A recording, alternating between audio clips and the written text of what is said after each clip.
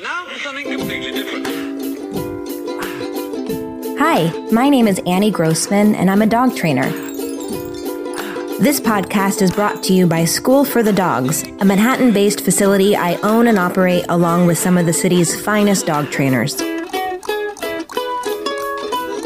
During this podcast, we'll be answering your questions, geeking out on animal behavior, discussing pet trends, and interviewing industry experts.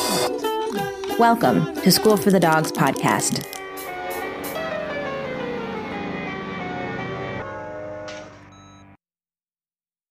So, listeners, I am joined today by someone who started out at School for the Dogs as a client and then became an apprentice and then became a trainer, and along the way became one of my very, very good friends.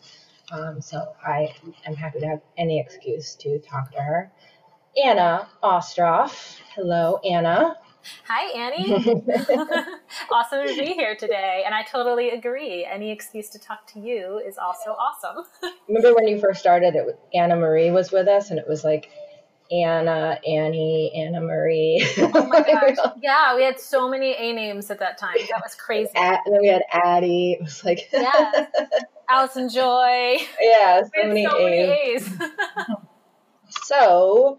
yeah, I, of course, know how you winded up at School for the Dogs, but it's a pretty interesting path, I would say, especially because you have a whole other career both in your past and in your current life, which I think probably your current clients would be interested to hear a little bit about. So maybe before you start telling us about your dog life, you could tell us about your non-dog life. Like all the things you were doing and continue to do professionally, not relating to dogs. Sure.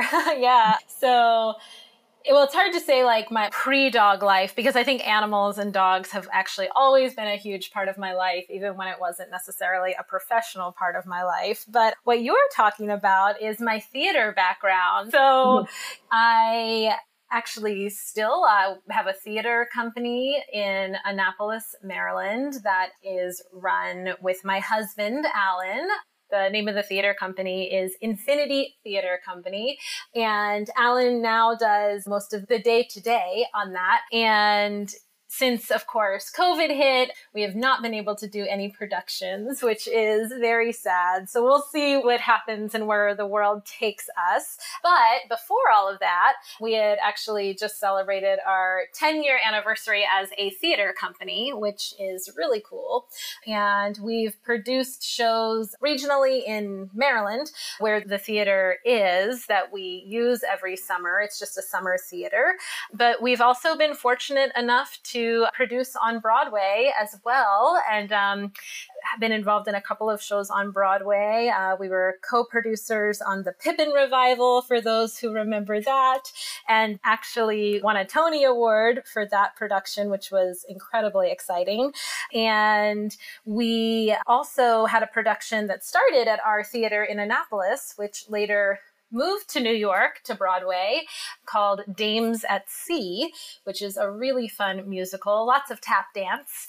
And we were fortunate enough to be able to be the lead producers on that production on Broadway. So definitely a very different side of me than many of my clients may know. You studied musical theater at NYU when I was at NYU, but we didn't know each other back then. That's so crazy. I know, like small world. But yes, that is true. And then another part of my life, also in the theater world, since actually my time at NYU, I also have a small arts nonprofit that takes arts programming to children all over New York City. And that is still going today, although everything we're doing now is virtual. But that is another job of mine that I am still very currently involved in as the executive director. And again, since COVID, I feel like so much has changed. All of the programs that used to go into the schools, they are now virtual programs, but we are coping just like everyone else. And that company, if anyone is interested, is called Arts for All. So be sure you're looking at the Arts for All in New York City. There is another one in another part of the country, which is not us.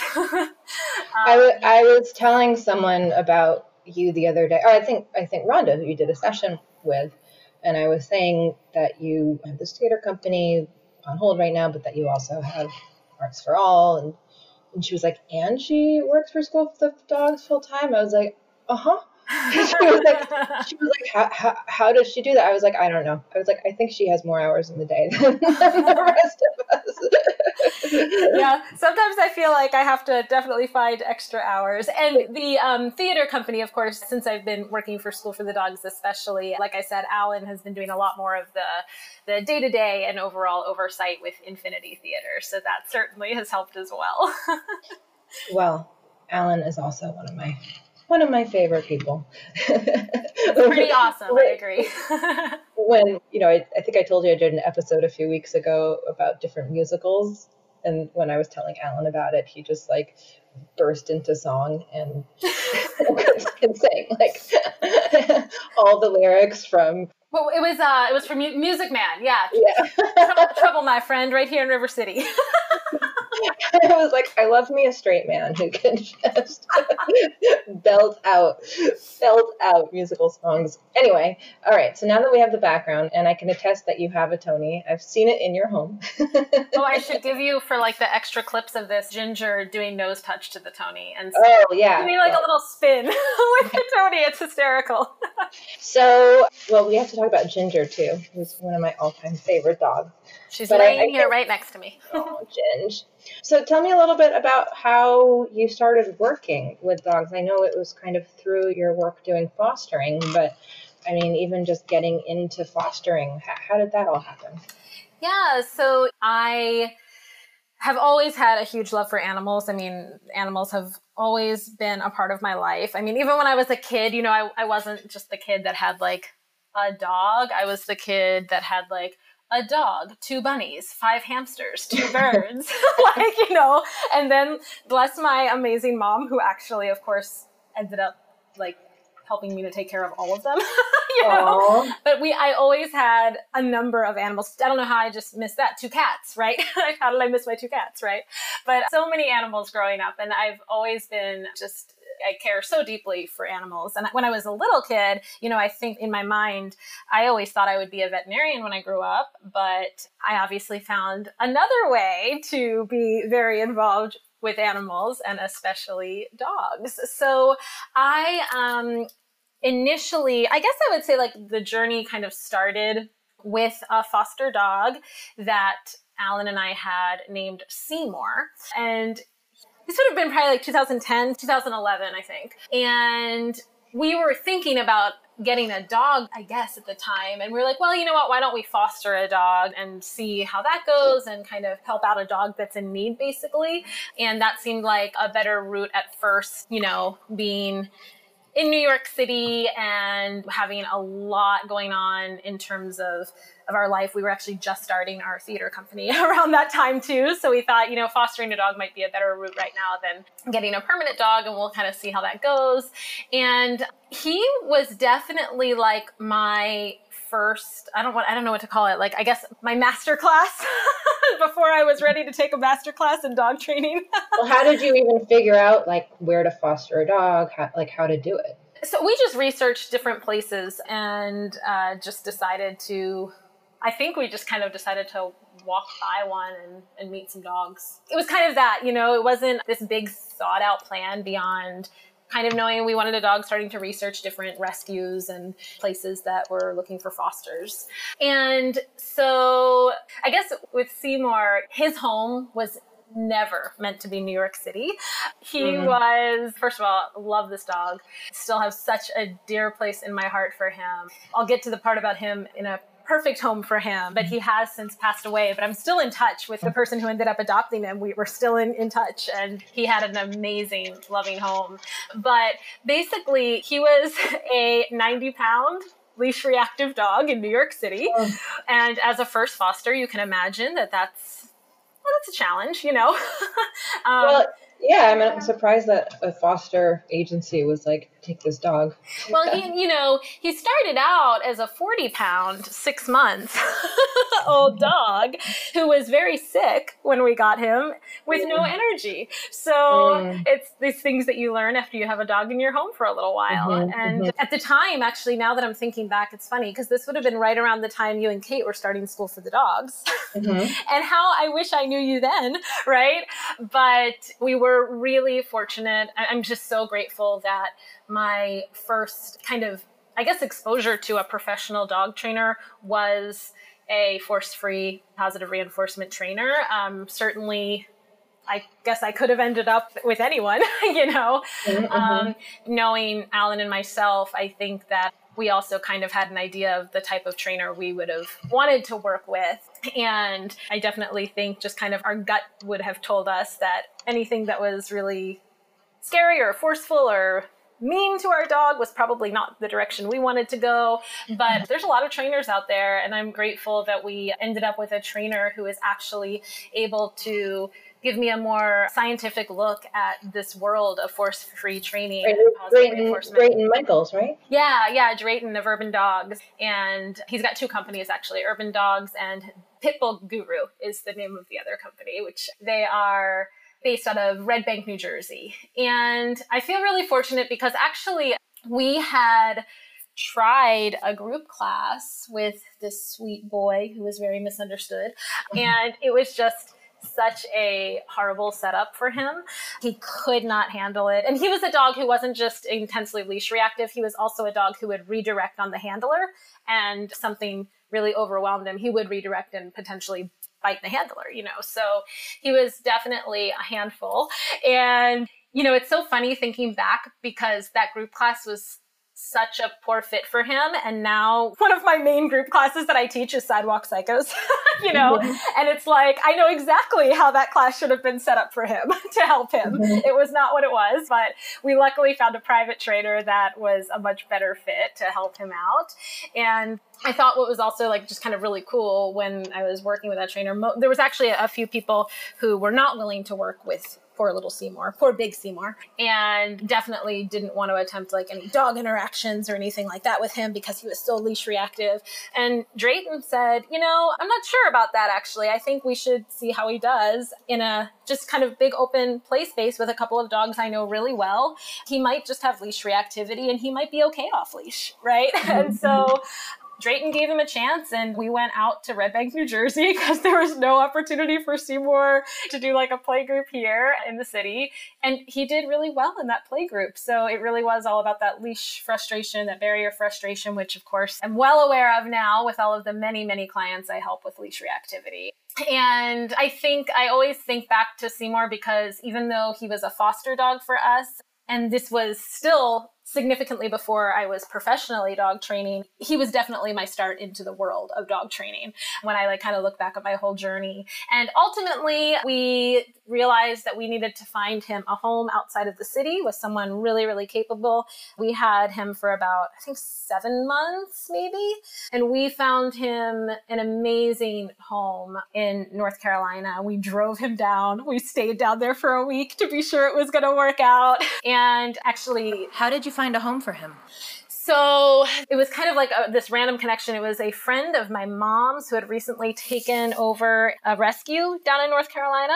And we contacted her, and I remember she wrote us back and she was like, I think I might know just the person. And we honestly didn't have our hopes that high, but we knew that we had to try because we were not willing to return him to the rescue where we got him because we were really concerned that if we did that, he would end up in the wrong hands. I mean, this is definitely a dog that could have ended up in the wrong hands, and being a dog that had a lot of reactivity could have actually hurt a handler who wasn't capable of working with him. Right. But also he was a Great Dane pit mix. And we think that was kind of like our best guess at least. And I was really concerned also just given that somebody would take him and try to do something awful with him, like trying to turn him into a fighting dog because he was a big dog. And he was all this stuff I'm saying about him, like he was also a very, very sweet soul, right? Like he had all this pent up energy, all this leash reactivity, but was also like a dog that we loved very much. And we really wanted to see him thrive and end up with the right person. So yeah, so we found this wonderful person. She was great. She's also a dog trainer, and she had 2 other dogs, and the big test was going to be if her other dog accepted him, because her other dog is dog selective.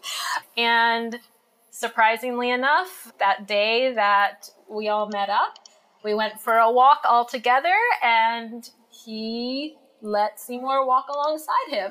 So we ended up having a situation where both dogs did pretty well on that initial greeting. And she's awesome. She's really careful. She brings in a lot of fosters to her home too. So there were times where it wouldn't just be Seymour and his 2 fur siblings, but there'd also be like a 4th dog, which was a foster rotating through.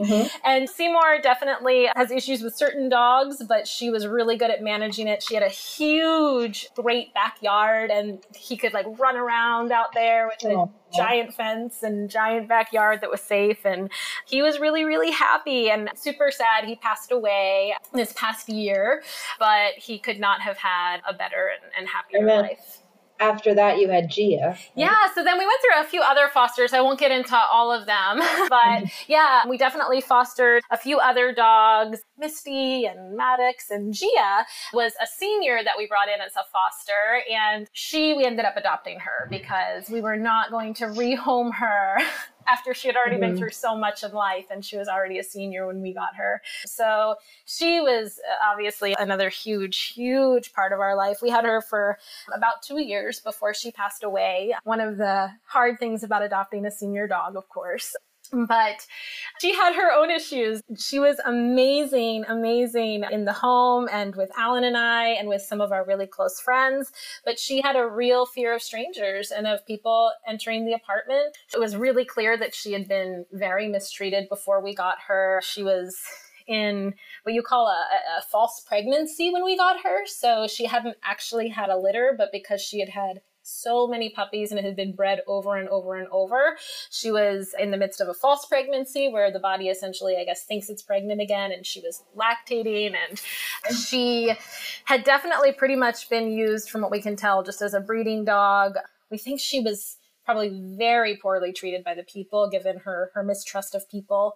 God, I remember this day that I came home, and she was really good in the home. I mean, she almost never, ever did anything. But for whatever reason, I don't know what it was, something maybe spooked her or whatever reason, one day chewed up a couch cushion, which was really out of character for her.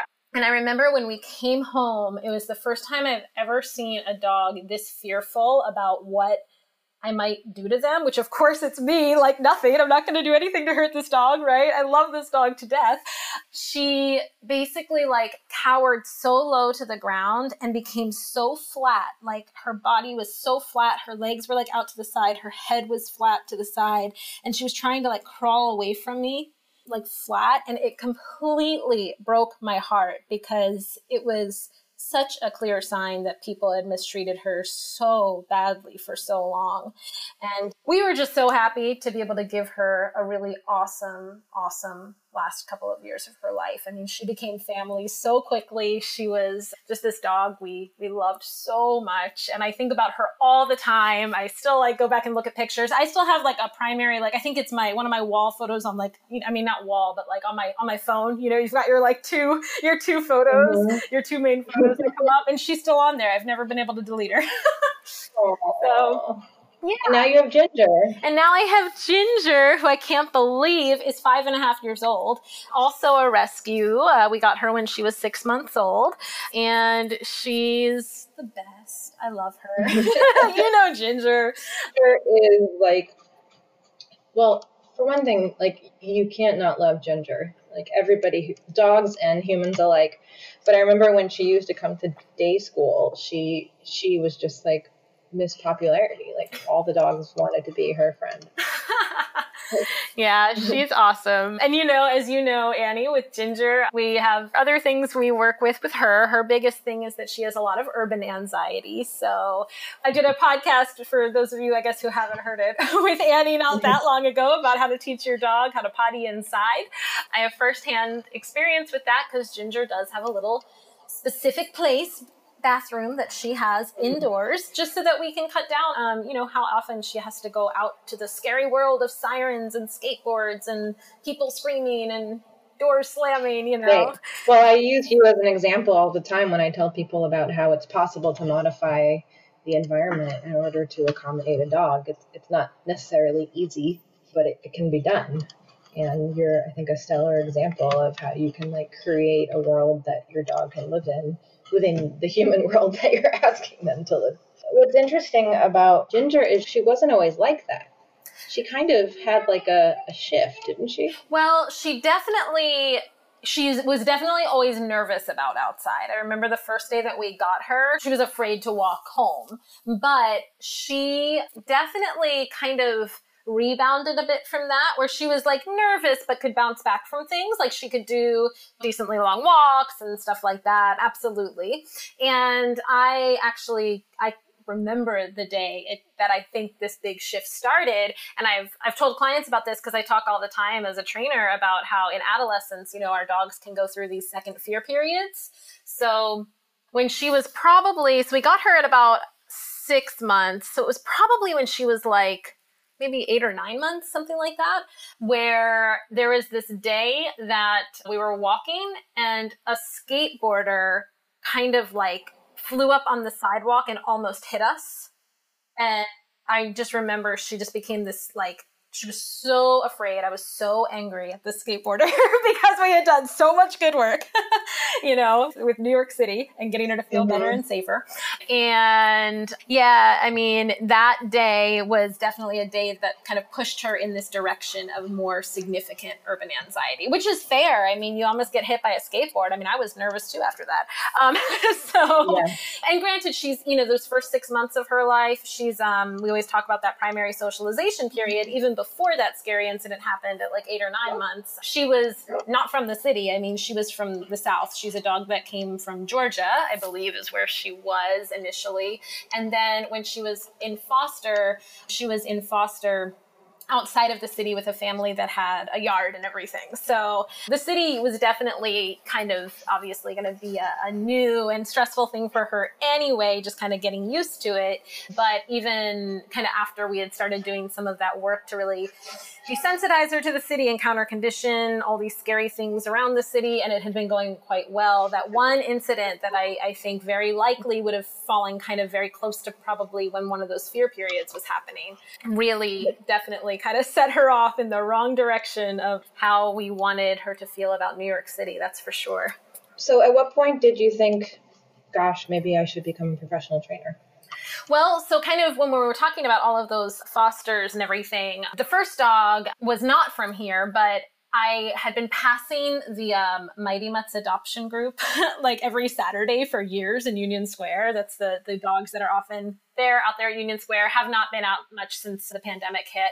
But there was many years before we fostered Seymour that I was like, oh, I really should volunteer for them. And I was just always so busy and, just never did it. After we found Seymour his home, that was when I decided, that's it. I'm going to start volunteering and working with dogs and more often. So I worked with Mighty Mutts for a number of years. I was their community outreach coordinator for a while. And a lot of those dogs I talked about fostering with were through Mighty Mutts, Misty, Maddox, Gia. And I would do a lot of the adoption drives. And I was also doing and helping with some training and behavior stuff as needed, not in a professional way, just in a volunteer capacity with the organization, because I had, at that point, a pretty good background just in a lot of hands-on experience with dogs with various behavioral issues. So I was doing, a good amount with the rescue dogs there. And I decided that I really wanted to get my training certification. I think initially I was thinking of it as just a way to kind of have a more professional credential. There we go. So basically, when I was with Mighty Mutts, I wanted to be able to help the dogs more. And I also wanted to have just more professional credentials when I was giving out behavior advice, because I had done a ton of research. I had been doing a lot of stuff on my own and working with a lot of dogs on my own, but I didn't have any professional training credentials at that time. And I wanted to be able to continue to help people and help these dogs and be sure the people I was working with really had confidence in the help and assistance and advice I was giving. And so I was looking at a few different apprenticeship programs and training programs. And I guess at that time that was like very early on when I had just started, I think, as a client with Ginger at School for the Dogs as well. How did you end up coming to us to begin with? Because we met Tate in the dog park. and Philip said, you guys should check out School for the Dogs, because Ginger and Tate were such good friends at the park. And so, so he said you should definitely check them out. Yeah.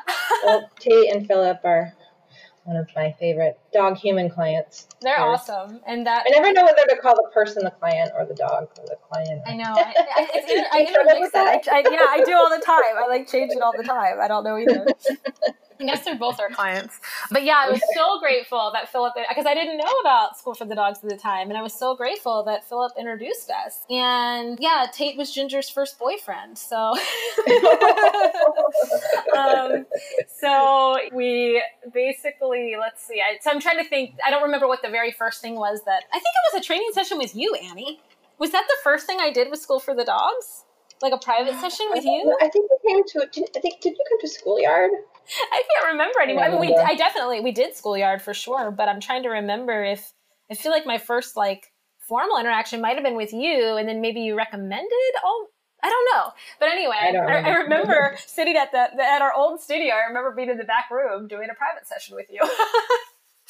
I remember that too. I just didn't remember the order of events. Yeah. And so anyway, I mean, you, I guess, heard that I was looking into, I guess I probably told you. Maybe. Well, I remember you told me that you were thinking of doing Karen Pryor Academy, which, of course, is what I did. And I was like, that's awesome. You should totally do it. I think you asked me for a letter of recommendation. And I said, of course, I'll give you a letter of recommendation. But we've been talking about putting together our own program. And if you're willing to kind of be a guinea pig, we can try and put together a program that will cover the same territory as KPA, but also be able to offer you a lot more hands-on time with a variety of dogs. Because having done Karen Pryor Academy myself, that was definitely something that I felt was missing, was actually getting to watch trainers work in person, watch classes, sit in on classes, sit in on private lessons, and just work with dogs. Because at that point we'd already been doing day school, I think, for a couple of years, and day school, which is our drop-off program, seemed to me like such a great moment for aspiring trainers to be able to learn about training, because owners aren't there and trainers are there working with dogs 2 or 3 at a time. So I just felt if we could get aspiring trainers into day school, it would be a really nice way to show them how to work with different dogs without the stress of having to be working in front of an owner. Because it's 2 different things, right? You have to learn how to train dogs, and then you also have to learn how to communicate it to people. And learning both those things at the very same time can be tricky. I don't know. Have you found that? Yeah, I mean, I have to be honest that I feel very fortunate coming into this industry as a dog trainer because of my theater background. Sure, yeah. And it honestly, I feel like my life before dog training, if you want to call it that, always relied heavily on communicating with people, standing up in front of large groups and speaking. And so that's something that I feel like I was really fortunate kind of having those skills coming into dog training, because it's just a huge part of what we do, being able to communicate well with clients. And for me, as the group class manager and running group classes all the time, being able to comfortably just be in front of a group talking for a lot of time, and feeling confident about showing things, demoing things in front of groups. It's a big part of what I do. And also, of course, the one-on-one. But yes, I mean, they are certainly 2 different skills, right? You're totally right. It's 2 different skill sets that you have to feel equally awesome about Right, to yeah. feel confident as a trainer. And so that was what you said, Annie, is definitely was the selling point for me in terms of deciding, yeah, let's do this certification with School for the Dogs, because I already really like the people, but it had to do with that hands-on experience I could have with multiple dogs. I had worked with obviously a ton of dogs through my rescue work. And actually one of the things that I always find so funny, and I tell some of the, when we have a group of apprentices or when I'm working with someone, everyone has their strong suits coming in. And for me, I remember always feeling completely confident about going in and helping with the more severe behavior cases, because this was the background I came from. I was generally working with dogs with a lot of behavioral issues, and I was helping people who were fostering dogs with behavioral issues, and like most of my fosters had their various whatever behavioral issues needed to be dealt with, and they were all different. But I remember thinking when I was doing the apprenticeship, can we just go through this like puppy potty training again? Because it's just so funny, because it's like some of those really, like, I guess what we would consider the more like Basic stuff. Puppy stuff. That was not my background. I came from the more serious behavior issue background. And of course, now I'm dealing with all dogs, puppies included, all the time, and do tons of work with puppies. But I always find that kind of funny. Like when you come in, your background makes a big difference of what your strengths are and where you're the most comfortable. Yeah. So I did the certification with School for the Dogs. I guess that was back in, Annie, help me, like 20, I think it was 2017. Yeah, like I must have been like looking into spring, maybe like spring. You started in like spring 2017. Yeah, that must be it, because then I started working for School for the Dogs at the end in like October of 2017. Well, I feel like so that must have been it. We were so lucky to have you as like the first apprentice, because like you're such a hard worker, and you're so, I feel like you helped make the apprenticeship as we went, and just like absolutely gave it your all. And of course I feel so lucky to have you on staff, because you're just like you're just such an awesome person. Jason refers to people as like high quality people.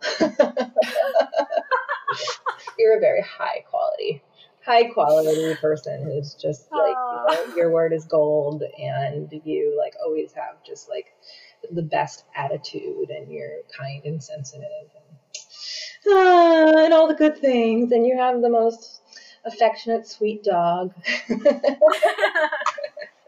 Well, I feel very fortunate to be at School for the Dogs. I love working there. I love you and Kate and the staff and all my clients, and I just feel very fortunate. Because I remember when I came into School for the Dogs, it was so funny, because when you first hired me, and I was kind of doing the apprenticeship, and I knew that like I might be working after it. I was like, maybe I'll teach like a few classes here and there. Now I work there full time. Oh my God, and I'm so glad. I wouldn't have it any other way. And like, and so I guess I just I'm trying to think like going on since since starting to work at School for the Dogs, I've gotten some other certifications. I have my CPDTKA certification, which is Certified Professional Dog Trainer, knowledge assessed. And then I also have my Fear Free Certified Professional certification, which I love the work that Fear Free does. For those who don't know, Fear Free does a lot of work alleviating stress, anxiety, and fear in animals, and especially in connection with things like husbandry work and vet visits. So there's also some veterinarians that are certified in the Fear Free world. So Fear Free veterinarians and Fear Free trainers often work closely together to try to get clients feeling safe in what can be a very scary world, going to the vet for surgery, checkups, shots, all those things. So I've done a lot of work with dogs also now that have required special attention and affection for vet visits, and with husbandry work like nail clippings and brushing and all of that kind of stuff. And then I also have my CGC certification, which is through American Kennel Club. I am an evaluator with American Kennel Club, which means I can evaluate dogs for the Canine Good Citizen. I can also evaluate dogs for their tricks titles, which is really fun. I teach a lot of tricks classes and have tested a number of dogs now for various tricks titles through American Kennel Club, which is really, really fun. Yeah, so I guess and you're our group class manager. Yeah, I guess that's funny. We never, I guess, said what I do at school. What do you do? Officially. What do you do? Who am I? So I am the group class manager at School for the Dogs and behavior therapy trainer. Yeah, so I'm doing lots in the group class world and lots in the private training session world. So tell me about your role as a group class manager.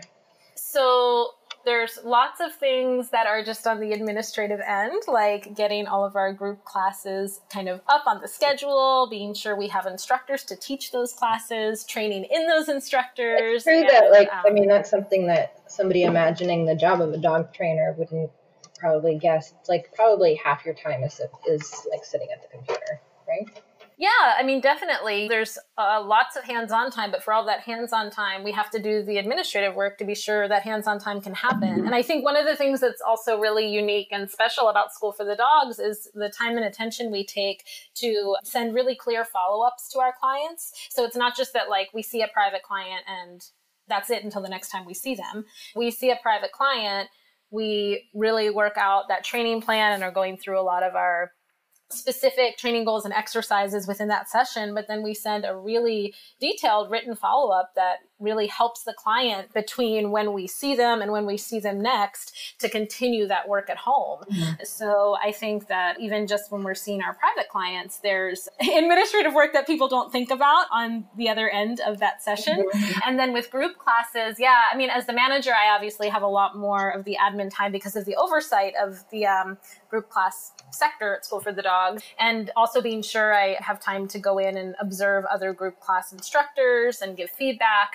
But I'm also at times writing new curriculum for new classes, right? So we have all of our classes that are always on the schedule, but then we also have some really cool like extracurricular classes that are rotating through the schedule at different times. And I write curriculum for new classes. And of course, you and Kate always review those classes and that curriculum and always have great feedback too. And it's a really great collaborative effort. But yeah, I mean, classes don't just like kind of appear, you know, we don't just kind of like walk in without a plan. We have really specific structured outlines and plans for classes. And we're sure that there's enough instructors that if there's an instructor out, we can send someone who also knows the curriculum really well to sub in, you know, so there is a lot of work on that end. And it's also just a lot of looking at where the client demand is and what clients are needing at any given time, especially since COVID hit. I mean, my role changed even more because we had to move for a period of time all of our group classes onto a virtual platform. So there was a period of time that all classes were taking place virtual. And I remember thinking that never in my wildest dreams did I ever think I would be teaching puppy kindergarten on Zoom. Right. But there I was one day teaching puppy kindergarten on Zoom. What has that been like, teaching classes online? Well, I think that's actually, so for all of the, we can talk all day about all of the bad things that this pandemic has done to businesses, people, the world. But I will say on the good end of things, specifically with my work as a trainer and with our group classes, this has been an opportunity to really grow and to get people into solid training through a virtual platform that maybe for one reason or another would not have been able to attend in person. Mm-hmm. And one thing that's amazing is that I now have clients literally all over the world. Mm-hmm. So I've got a client in Switzerland. I have clients in Australia. I have a client in Canada, 2 clients in Canada. I have a client in Italy. Like, I've had clients from all over. And that's been really incredible, where both on the private sector and in the group class sector, I can have clients from all over joining the same class, right? Yeah. And I've also really think that it's amazing how much we can get done virtually in a training setting. Almost all of our classes at School for the Dogs, with the exception of one, which I can explain, but almost every single other one of our classes has done incredibly well on the virtual platform, and clients have been incredibly happy with the results. Well, and I know that in some cases, like, I've heard the feedback that in some cases it can actually be, like for puppies, it can actually be better to be doing it online because the puppies aren't as distracted by all the other puppies in the room. And of course, like they do like the socialization time with other dogs. So it's like a little bit more work because the owner has to like work at getting that separately, since obviously like we can't like put the dog through the screen to play with the other dogs only, but that the focus, it can be greater. Right. Yeah. In terms of learning those basic manners behaviors, absolutely. And I also find what's really interesting is that there's certain dogs that maybe couldn't successfully be in a room with other dogs for other reasons, like maybe they're really dog reactive and would never been a candidate for tricks class. But now I can have incredibly dog reactive dogs in tricks class, and they really thrive, and it's such a confidence builder and a great outlet for energy if they're a dog that can't go on like super long walks because they're too leash reactive, for example, but now they can do all this awesome training at home and all these cool new tricks, and like they can learn parkour as a class that's been done virtually and in person. That's another great example because we teach people how to create like in-home obstacle courses, right? Yeah, I love that. And we did our iPaw class, which has been so cool, teaching dogs to manipulate touchscreen devices. And we have one coming up for anyone who's listening. But if you're interested in getting your dog to learn how to read off of an iPad, come check out iPaw. But in general, we've got all these classes that have really flourished both in the virtual and the in-person world. The only class that we determined was not a good fit for the virtual world is our Sidewalk Psychos class. And that's because that class is specifically designed for dogs who are dog reactive, and a huge purpose of the class, I won't say the only purpose, but a huge purpose of that class is that they are in an environment and are learning to work and feel comfortable in a space with other dogs. So that was the one class that we determined we would not offer as a virtual offering. But yeah, all of our other classes, there's now opportunities both virtually and in person. We are back in person, which is wonderful. I wish we could figure out, I still wish we could figure out some way to offer our Sidewalk Psychos virtually, but maybe it's just more of like a seminar or something like that as opposed to... Well, we did start our reactive dogs. We have a reactive dogs workshop. So for people who are kind of in that category looking for something virtual, when our workshop comes up for leash reactive dogs, that's kind of a good one-off virtual option to at least get some skills kind of started so that you can get working on some of that. But that's been a pretty popular workshop, and at least we've been able to offer that one-off opportunity periodically throughout this time when so much is virtual. Do you encounter people, or I mean, either whether it's clients or your family and friends who have misconceptions about dog training that you have to help them move beyond? Yeah, I think it happens a lot with clients who have maybe come from either a different trainer or just a totally different background, and this is their first introduction into force-free training, or as many people would call it, like positive reinforcement training. There's definitely a lot of just kind of explanation that needs to go into the training style we're presenting, and really, it's really just about explaining the science behind it. Once people understand that we're not just like, saying things because we want to be nice to dogs, which we do. I always say if there's a more humane way to train our animals, why wouldn't we? Like, that is an easy way of thinking of it. But it's not just that. It's also that the science is there and it works better, right? So once we can kind of talk to our clients and help them to really understand that, it's, from what I have seen, it actually becomes really eye-opening. And for most of the clients who have come from different backgrounds or are unsure or have had trainers in their life who have used more aversive methods, I find that it's almost like a weight off their shoulder when they realize there's another option.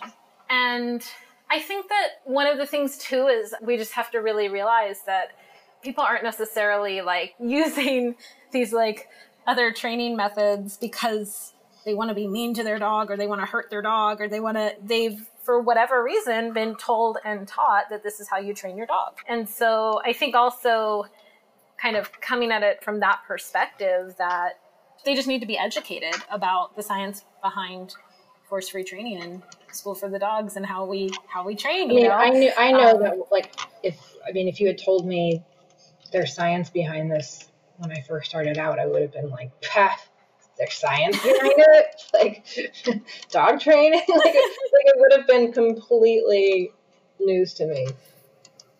It's so weird to think about how your perception can shift. I'll also say another great thing about the School for the Dogs apprenticeship that I just loved is that I was actually, when I was looking for opportunities, and KPA in this regard would have also been really similar, which is why I was looking at KPA as well. Mm-hmm. I was definitely looking for something that had all of the hands-on, but also had a really solid, academic foundation or feeling.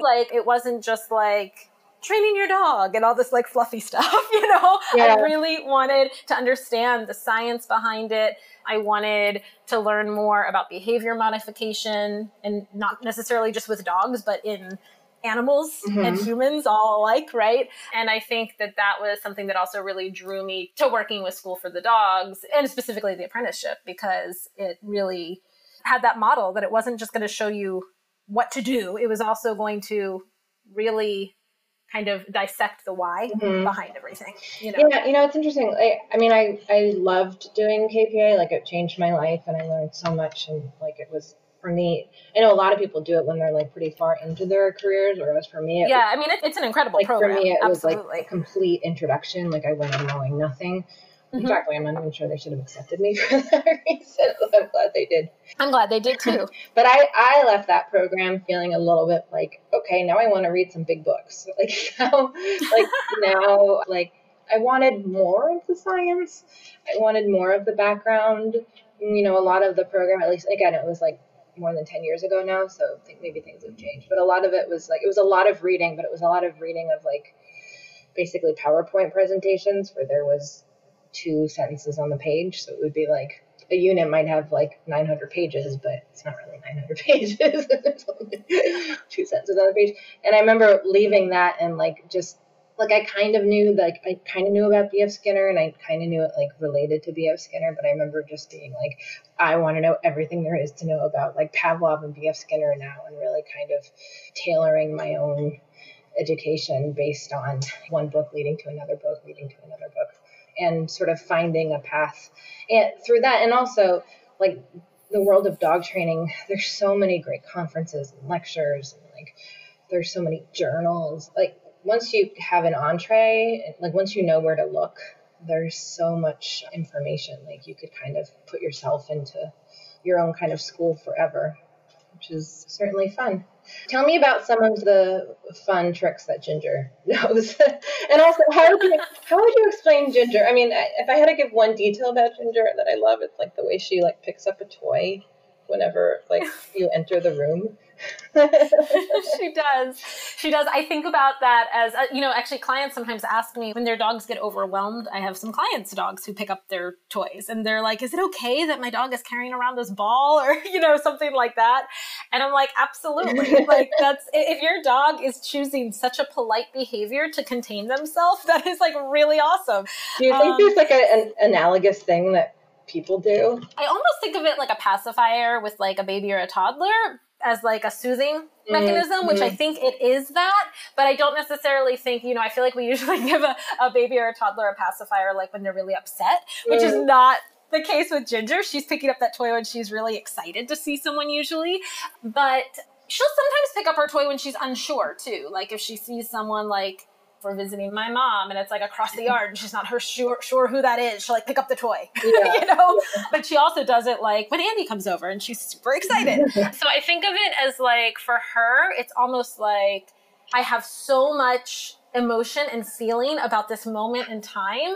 I'm going to grab my binky to contain myself, right? Just to keep myself a little more under control. So it's almost she's doing the work for me. Because honestly, it's true too. If she has a toy in her mouth, she doesn't tend to jump up on people. If she doesn't have that toy, sometimes she gets overexcited and will jump up, which, right? It's always a behavior that we're talking about with clients. How do we instill polite greetings? How do we teach our dogs 4 on the floor, right? And so Ginger has kind of trained herself how to do 4 on the floor. All she needs is a toy. And so I know if somebody is coming over, I have a toy ready to hand her, so she grabs it if she's not close enough to her toy box, and it like really helps contain that level of emotion. So yeah, it's really cute. It's really adorable. cute. I love it. It's really I love it. cute. And she also like loves to touch, like with her paw. Yes, she does. Yeah, she loves paw targeting and she loves nose targeting, which she'll do on her own. It has also led to a repertoire of tricks. But yeah, like her way of like trying to get you to scratch her head again, like she'll be sitting next to you and it'll be like a gentle paw on your arm. Yeah. You know, it's so funny. Or sometimes she'll like nuzzle her nose like under your hand so you scratch your head. Oh, I know. Oh, Ginger. I actually just posted about this, speaking of which, in our new community app. We're always talking about how reinforcers are many things for our dogs. We use food a lot because most dogs like it, but it's certainly not the only reinforcer in the world. There's so many reinforcers. And so I have been training Ginger to cover her eyes on cue using only head scratches as the reinforcer. And it works really well because in the mornings, she kind of does this behavior anyway. And so I've been able to capture it in the mornings and I've been able to scratch her head after, I can mark and scratch her head after every eye cover. So you can check out the video. I just posted it in the community app. So she covers her eyes with her paw? Yeah. Oh. I'm putting it on the cue, embarrassed. Well, you know, our student Roma.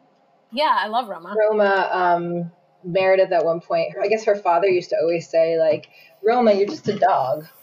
And Meredith wanted my help teaching Roma to, like, cover her eyes with her paw and, like, in an embarrassed look when her dad said, you're just a dog. That is so funny. I love that. That's awesome. So what are some of the other cute things you've taught her?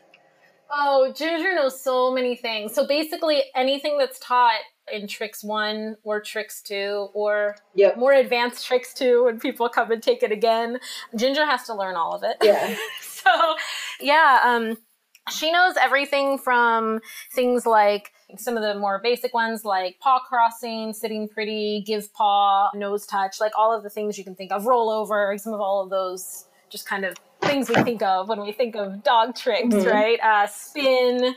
She does an around the body. When I cue around, she circles me. But yeah, she also knows more complex behaviors like cleaning up her toys. So I can cue a clean up and she'll pick up a toy and put it in her basket, or many toys if I need her to, and put them in her basket. And she can open and close drawers and doors. We have a little drawer in one of the rooms that's stuffed with her toys, and it's got a handkerchief tied on it. So whenever she wants a toy out of that drawer, she has to open it herself. Aww. And she's very good at it. Once she realized that got her toys out and we would start playing or start something, she's very good at that. She will go on like massive scavenger hunts for like a find it cue. I gotta actually be careful. I just said it. She might pop up. So like we can hide things literally anywhere, and she will go on a full scavenger hunt around the entire apartment until she finds everything. And gosh, Ginger, what else are we working on? We're working right now on look right versus look left.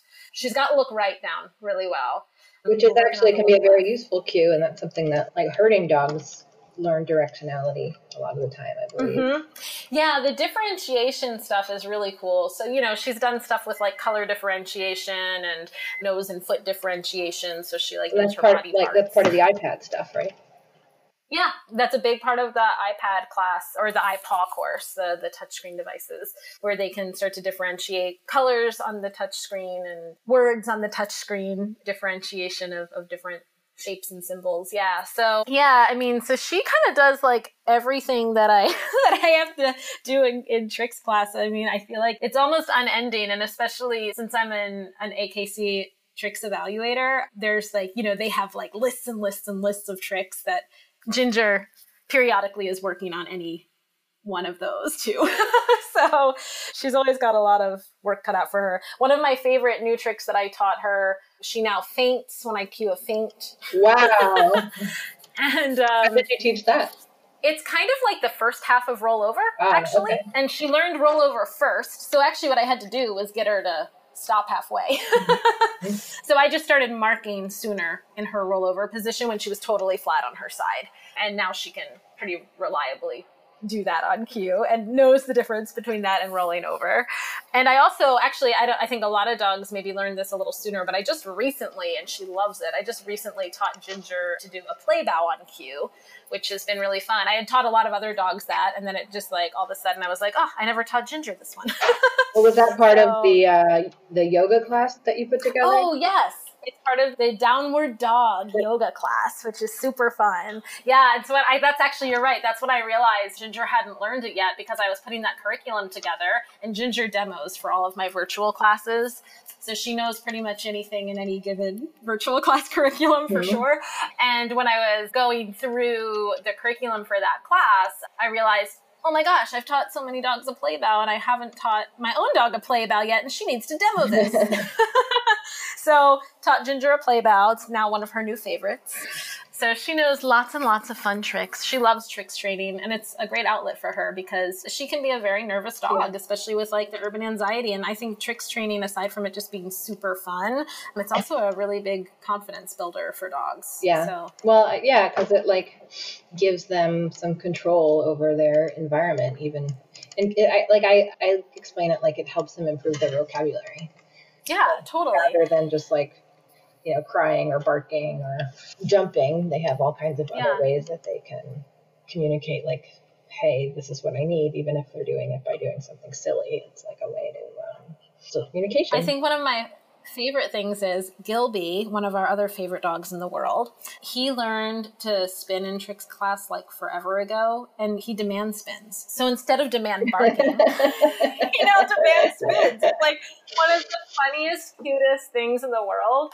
And I'm like, well, you know what? Like, would you rather a dog demand bark or demand spin? That's a pretty, that's a pretty good alternate behavior there, right?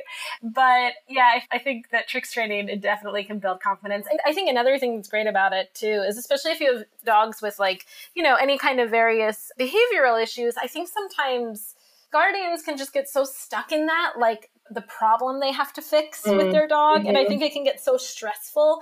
And doing something as simple as like an extracurricular class, like iPod, tricks, parkour, doggy yoga, any of those things. I think it's just also so much fun for the clients to see really tangible and fun results in these classes. And while that's happening, because the client is having so much fun and the dog is succeeding so well, you see the bond between the client and the dog get stronger, and the communication between the dog and the client gets stronger. Mm-hmm. So I actually think tricks training is I think it's great to do with any dog, but I really find, some of our dogs with various behavioral issues can also really benefit from it. They might not do the best in an in-person class if their issue is with other dogs, but they could do really well, for example, now that we have them as an offering in a virtual tricks class. So where they're still like, you're also able to give one-on-one attention, because it's funny, like I know from teaching classes, like it can physically be a lot of work to have to go from like one corner of the room to the other corner of the room to the other corner to the other corner. But when like you're doing virtually, like they're all right there in front of you, right? Yeah, they are. And I do, like in my classes, I do one-on-one attention with each dog, but you're right, I can see them all as needed at the same time, which is awesome. But I always tell the clients in the first class that just like in an in-person class, I'm going to go around the room, after I demo, that I'm going to kind of come around and help each of you with your own dogs. And so everybody really does get that really solid one-on-one attention, just like they would in person. It's just from their living room. Yeah. Well, Anna, I'm thrilled to get to spend any amount of time on the phone with you. So thanks for taking this time. Yeah, absolutely. This was super fun. Just so glad to know you. You truly have become one of my best friends. And definitely. I am honored to get to be your boss as well. You can book a session with Anna or sign up to take any one of her amazing classes, either in person or online, by going to schoolforthedogs.com/services.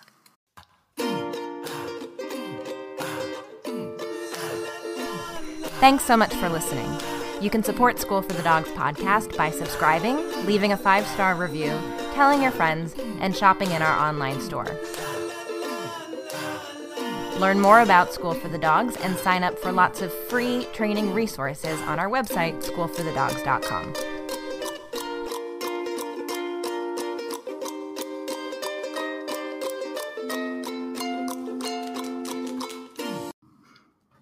Hey, thanks for listening. I just wanted to mention that not only does this podcast come out on Fridays, but also on Fridays we do a giveaway on Instagram every week. So go over to @SchoolForTheDogs on Instagram to enter. You can enter anytime between Friday and 6 p.m. Eastern on Sunday. We give away our favorite products from storeforthedogs.com. So head on over there and good luck.